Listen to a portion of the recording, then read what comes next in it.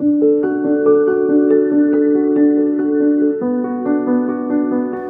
everyone, and welcome to another episode of the Notes from the Library podcast. As always, I'm your host Emma, and I know you're gonna probably hear the AC today. I'm working on it.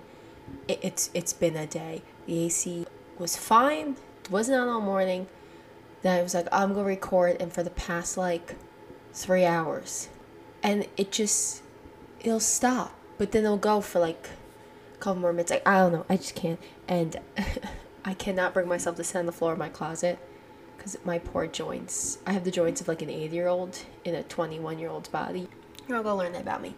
But today we're going to do something a little bit different. Today we're going to be talking about a painting. I know I'm not the art person, but I'm a historical and philosophy type of person. So we are talking about Raphael's most famous painting, School of Athens, which depicts a bunch of different Western thinkers, theologians, philosophers, mathematicians, and so many others.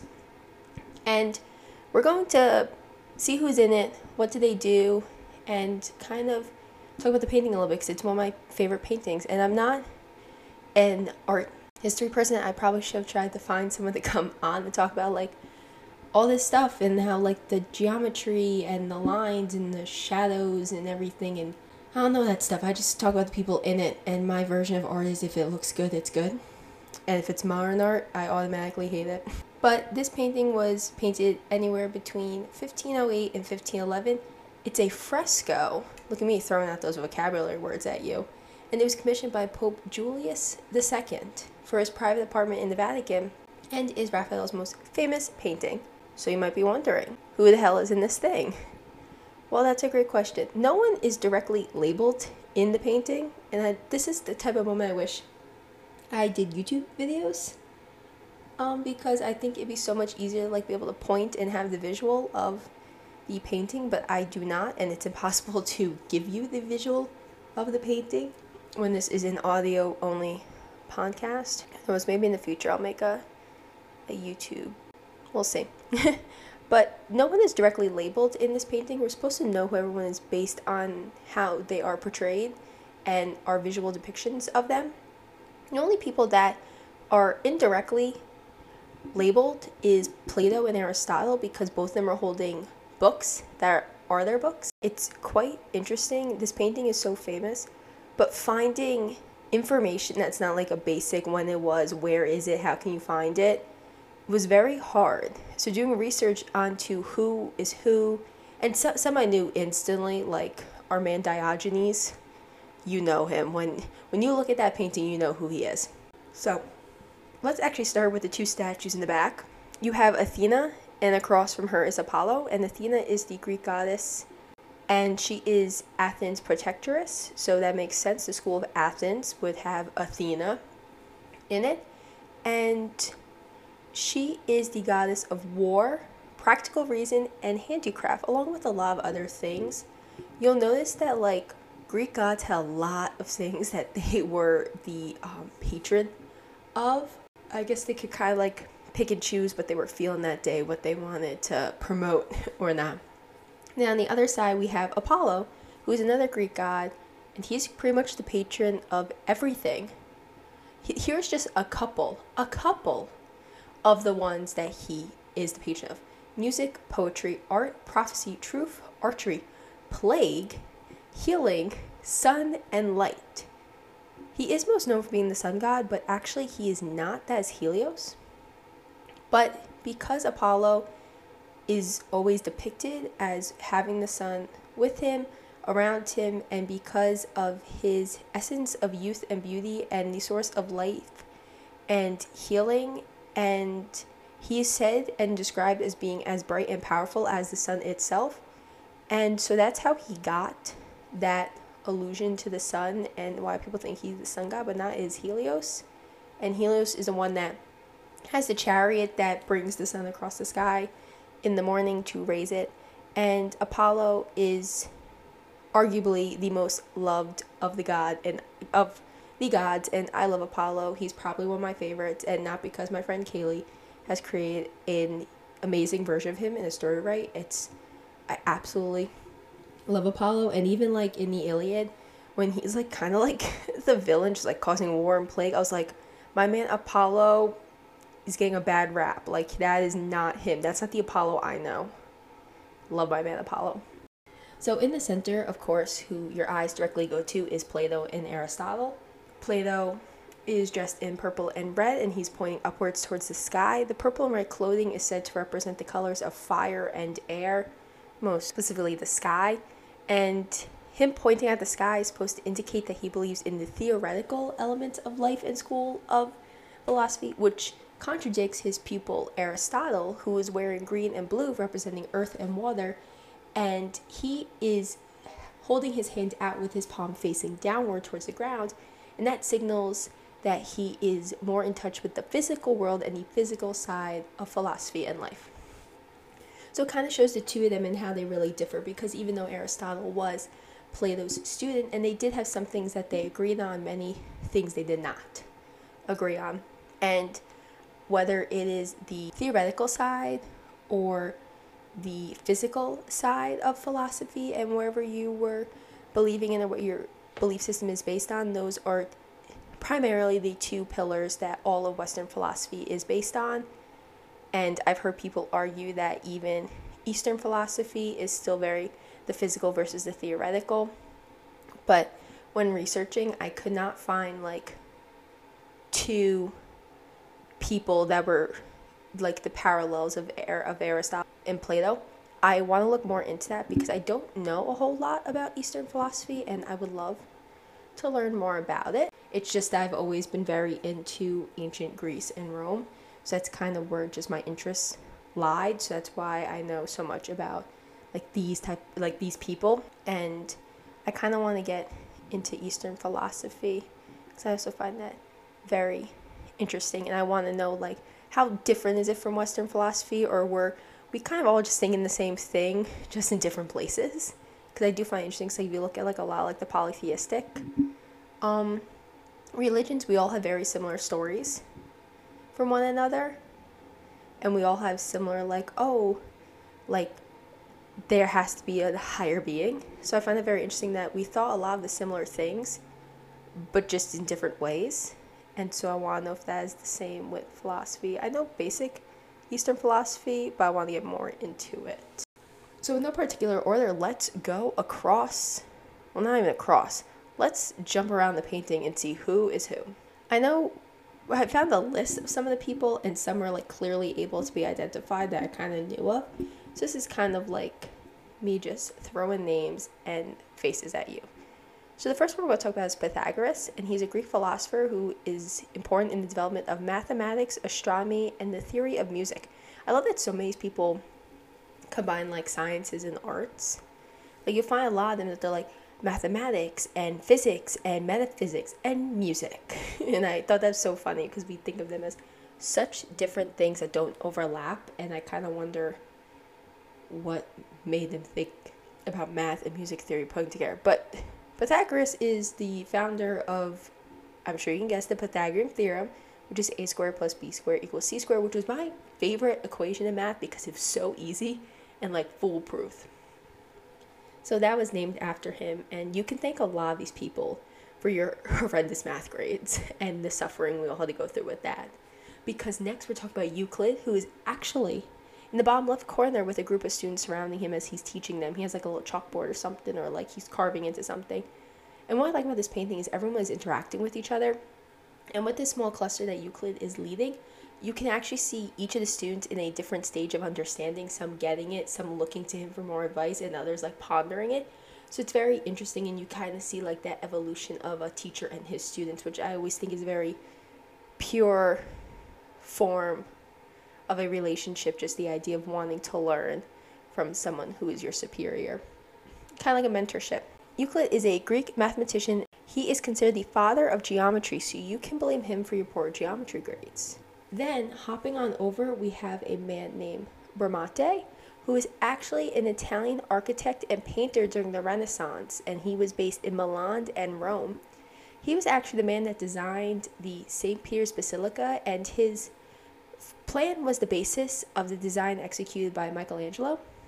And the basilica is best known for the dome that it has, And this is the one thing I kind of really like about this painting, is a mix of different thinkers and philosophers were fundamental in many things revolving the Western world, especially from Greece to the Renaissance era, and they're all debating and interacting and learning with one another in these paintings. It's different time periods, school of thoughts, backgrounds, and so many more that they, in real life, it would have been impossible for them all to be in the same room together, because some of them have so, like, hundreds and hundreds of years apart from one another, but here they all are in this kind of painting. I know it sounds weird, but I always picture, like, is this like what heaven is? Like, all of them are just like debating together and stuff like that, like in the afterlife. And another, going off of that, like with everyone like interacting, my favorite is right below Athena in the background. There are two students learning, and one is bouncing as he's writing, and everyone's trying to read it. And I can just picture like that's like peak like high school, let me copy your answers real quick before class. Like, I loved it. Like, we have not changed as students. Then let's move on to our man Diogenes, who is laying. I need you to hear that. Laying on the steps like the king he is. Everyone else is standing, debating, working, and my man Diogenes is like, nah, I'm gonna sit myself down. For those of you who don't know who Diogenes is, I'm so sorry no one has told you about him yet. And for those who know him, you know why you love him. And right now I'm going to ask everyone, who is your favorite philosopher? And before you answer, why is it Diogenes? Because he is going to be everyone's favorite philosopher after you hear about this man. So Diogenes the Sinope, or Diogenes the dog, is just such an interesting person. He used to walk around holding a lantern to the faces of citizens in Athens, saying he was searching for an honest man, and then would like walk away when like he couldn't find one. So he would just like run up, flash a light in someone's face, pretty much insult them, and then walk away. He rejected the concept of manners and said that you should be truthful at all times under no circumstances. This man did not have a filter and said it how it was. And my favorite is, well, actually, one of my favorites. You're going to hear me talk about a lot of favorite things with Diogenes. He's just every time I hear a new story about him, or every time I just read about him, like I just fall more and more in love with him. And one time during one of Plato's lectures, he said that man was the featherless biped. And Diogenes plucked a chicken, brought it to Plato's academy in the middle of a lecture, and yelled, "Behold, I have brought you a man." That is king energy right there. I strive to have that level of pettiness with my professors when that happens. But I think my all-time favorite is when he met Alexander the Great. Alexander wanted to meet him because he had great respect for Diogenes. So let me say that again, because I repeat a lot with Diogenes. Alexander the Great personally sought out Diogenes, and when Alexander met him and asked if there was anything he could do to help the philosopher that was sold into slavery in Corinth, Diogenes replied with, "Stand out of my sunlight." He said that to Alexander the Great, who just like conquered so many things at like the rightful age of like 21 or something. Like, this man was like so young, just like conquering people. He searched for Diogenes, and so many people would like be so honored, and this man just like, "You're blocking my sun. I'm trying to get a tan." And at this point, when they met each other, Alexander the Great had just finished conquering the Persian Empire, who had pretty much like beat up most of Greece for so long, and Alexander just like was like, I'm not doing this, and pretty much beat up the Persian Empire. He says that if he was not Alexander, then he would wish to be Diogenes. And Diogenes, the king, replied with saying that if he wasn't Diogenes, he would still wish to be Diogenes. This man said this to Alexander the Great. And Alexander the Great, like his nickname is the Great, idolized a man who threw away a bowl, claiming it was superfluous baggage because he saw someone drinking from their hands. Who else could this happen to? Only Diogenes. And just when you look more into him, he's just so funny. And I wish he was still alive because I would want to meet this man. And like, he just roasted like Alexander the Great their entire time, and this man just kept coming back to visit him. Like, he loved Diogenes. So moving on to the man in the green in the back, that is Socrates, and you can tell because he has an ugly face. This is my Greek history teacher told me once. Her exact words were, Socrates was an ugly man. He looked like a gargoyle, and that is permanently etched into my brain. Socrates was from Athens, and he's credited to be the founder of Western philosophy. He was also sentenced to death and found guilty for corrupting the youth of Athens. And maybe we should probably do an episode about that. Like, it was very interesting, like, reading about his trial and everything and what led up to it, and then the tyrant and all that. Like, just what led up to his death was very interesting. Talking with him is someone who looks like they're a statement, and I thought it was Alexander the Great when I first saw it, and as you can tell, I'm a very big Alexander the Great fan, and I've heard someone once say that, but no, it is actually Archibiades, which makes sense because there are stories about Socrates physically saving his life, and he idolized Socrates, and Alcibiades is actually one of the reasons why Socrates was found guilty. Because, like, look at this man you taught. Like, you're definitely guilty of something. And Alcibiades is a Greek statesman. And wait till you hear about this guy. You thought Diogenes was wild? Like, this man's even, like, worse. You can't make this up. And I'm taking this straight from Britannica because there's no easy way to describe this man's life. And I needed help. By 420 BC, he was a general. And he led the Sicilian expedition in 415. And he fled to Sparta. Though he aided the Spartan cause against Athens, he was eventually rejected from them because I think he was like flirting with like the king's wife or something. And he went to Persia of all places, for refuge. And he stayed there. Then the Athens fleet eventually got him back, and he was promoted back to a general there. He achieved hero status, and then his enemies forced him to leave. And he warned Athens about the dangers of the Battle of Agastopoli, and he fled again when the Spartans conspired to have him murdered, and he went back to Persia. He started as an Athenian, went to Sparta, then to Persia, back to Athens, then back to Sparta, and then back to Athens, then back to Sparta, and caused the Athenians to lose the Peloponnesian War. This man pulled a Benedict Arnold like 15 times before it was a thing. So it makes sense that he is standing with Socrates. And I have to admit, I think if Alexander the Great was in it, I think he'd be on the steps next to Diogenes, just like begging for his attention to continue to roast him. I feel like that would happen. Like, he'd be like next to Diogenes, like, Diogenes, like, notice me. And Diogenes would be like, yeah, my son. And he'd be like, I'm sorry. So I also do wonder, the helmets with the feathers, do they wear those in battle? Because I can't see that also being very practical. But I guess many things were not practical. I mean, we had the red coats and all of that. Like, many things in war were not practical. Then we have Heraclitus, who is a Greek pre-Socratic philosopher, and he is known for his cosmology, which is the account and theory of the origin of the universe, in which he believed that fire forms all the basic material principle in the universe. Then you have Ptolemy. I'm so sorry about so many of these names. Ptolemy. He is a mathematician, astronomer, geographer, and music theorist. See what I mean? Like, they're all like in the science and like math things, and I guess they thought there was an extra M in STEM, and that stands for music. He wrote a lot, and he led to a lot of the discoveries during the Byzantine, Islamic, and Western European empires and their science discoveries. He formed the geocentric theory of the universe, which is the motion of the stars and the planet, and was highly controversial for this time because every religious church was like, no. And he got shunned for that. Then you have Zoroaster, who is on the far right side, and he's holding what looks like a blue orb. It's not a globe because the person standing in front of him is clearly holding a globe. So I don't know what this blue orb is, but it has like these white spots on it. I tried to research and find out what that was. I don't really know. And he is a prophet and the founder of Zoroastrianism, which is the world's oldest monotheistic religion, and is unclear when he lived, though.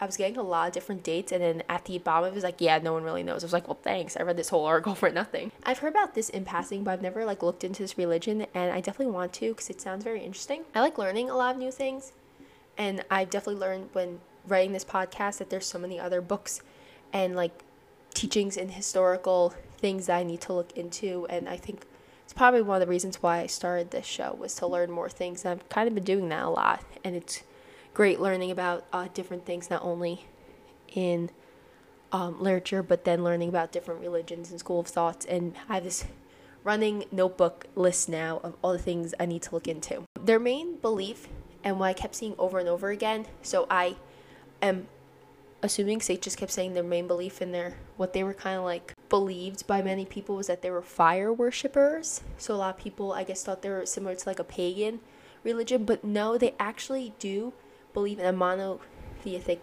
God, and they actually believe that fire is a strong tie to life, and it's God's light and wisdom.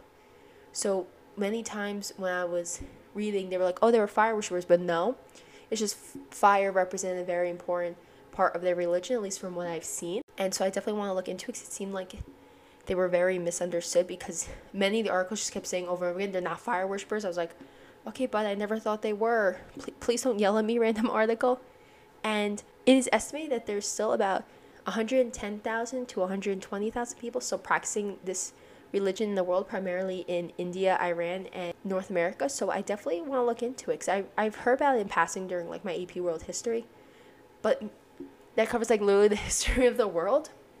So it's very like hard to go into like a lot of details for things, but I definitely want to look into that. And I guess the main lesson is that they were not fire worshippers, because literally it was like one of the articles had like big bold like red letters. I'm like, okay, please, random article, I didn't think that, please stop yelling at me. And then actually right next to him, peeking out and staring at us, is the painter himself.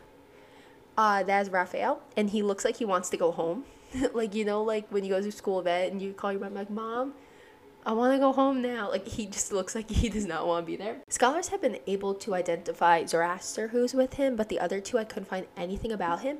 So I'm wondering who those other two are, or Raphael's relationship with Zoroastrianism to make him put himself next to Zoroaster. I just find it very interesting that of all the people he could put himself next to or with, he put himself next to these two people that were unidentified and the leader of a religion. So I always thought that was very interesting, and I think maybe shows maybe favoritism or what he was thinking, or maybe it's just he just didn't want to be noticed and he's off to the side. I don't know. I've always just kind of wondered, like, why of all the people did he put himself in that little group, and no one seemed to know why. But I just love that he's like peeking out, like it's only like his little head you see. Then moving on down, we have Zeno, who is the founder of the school of Stoic philosophy, which is we're actually going to talk about next episode. I once actually had to take a class, and then we spoke about him, and I thought, yes, we're going to learn about like Stoic philosophy and all this stuff. But instead we talked about infinity, and the concept of it is the most boring freaking class I ever took. I never read an essay about infinity. It'd be 10 pages long. Who the hell writes an essay 10 pages about infinity? Now I need to discover something new about it, but it was like college writing 101, and I needed to take it. It was the only class that was open, because I just transferred. So I'm like, whatever. How could it can't possibly be that bad. I should have dropped it. I should have done that, but I didn't. Then you have Epicurus, who is completely different and doesn't really belong to a school of philosophy. He believed that people attained a tranquil and happy life, and when they broke away and were free from fear and had the absence of pain, he taught that living a self-sufficient life surrounded by friends was the best way to pursue his philosophy. So pretty much he was like, hey, to be happy, you should be surrounded by peace and be free from fear and pain, which, I mean, I think that's a pretty good way to strive for life. Then you have Boethus, who is recognized as one of the most important links between the ancient philosophy and the Latin Middle Ages. He translated Aristotle's works into Latin, wrote commentaries on them, as well as textbooks and other training not manuals, but like training kind of manuals to contribute to how to read philosophy, the context of it, and how we can add to it. He was a Roman scholar, Christian philosopher, and statesman. Then we have Parmenides, who is a pre-Socratic philosopher and is considered the founder of ontology, also known as metaphysics, which deals with the nature of being. I wonder how they get into that stuff, because metaphysics you think is such like a science fiction kind of futuristic thing. This man was like pre-BC, was like, yeah. And we have one more to talk about, because the others aren't clearly marked. I haven't been able to find anything about them. I think they might just be like random students, or maybe we just haven't figured out who they are yet, or they're up to debate and it wasn't in the articles I read, because I read a lot of articles, watched a lot of videos trying to find out who it was, but couldn't. But my ladies out there, there's one woman in the painting, and like Raphael, she's staring directly at the viewer. Only her and the painter himself do, which I always thought was another interesting touch, because everything has a meaning when you look at like a painting like this, and the idea that the painter staring at us as if acknowledging like, hey, this is a painting and I know you're there, but she's doing it too. And that is Hypatia of Alexandria, and she was a student at the School of Athens, and then she was a professor of philosophy, mathematics, and astronomy at the University of Alexandria in Egypt. She never married, and she had a celibate life, was keeping in the ideas of Plato, and who wanted to kind of abolish the family system, and she was a student of Plato's, or at least she went to Plato's academy in Athens also. So a lot of people said that she kind of followed his teachings. I think it is beautiful that she's included in this painting and that her legacy is cemented along with the great thinkers who are also in this painting, because in a time of not only ancient Greece, but in the time where this painting was made, women were not seen as equal and they did not have all those rights. And she's pretty much almost in the center of this painting looking directly at us. She could have been like hidden in the back or excluded at all. But no, like she's right in like your line of sight and she's looking right at you like, hey, notice my girl boss energy right here. So I definitely think that's beautiful that she was included. I've never heard of her before this, so I'm also going to be looking into her a lot. So this was kind of just like a fun episode.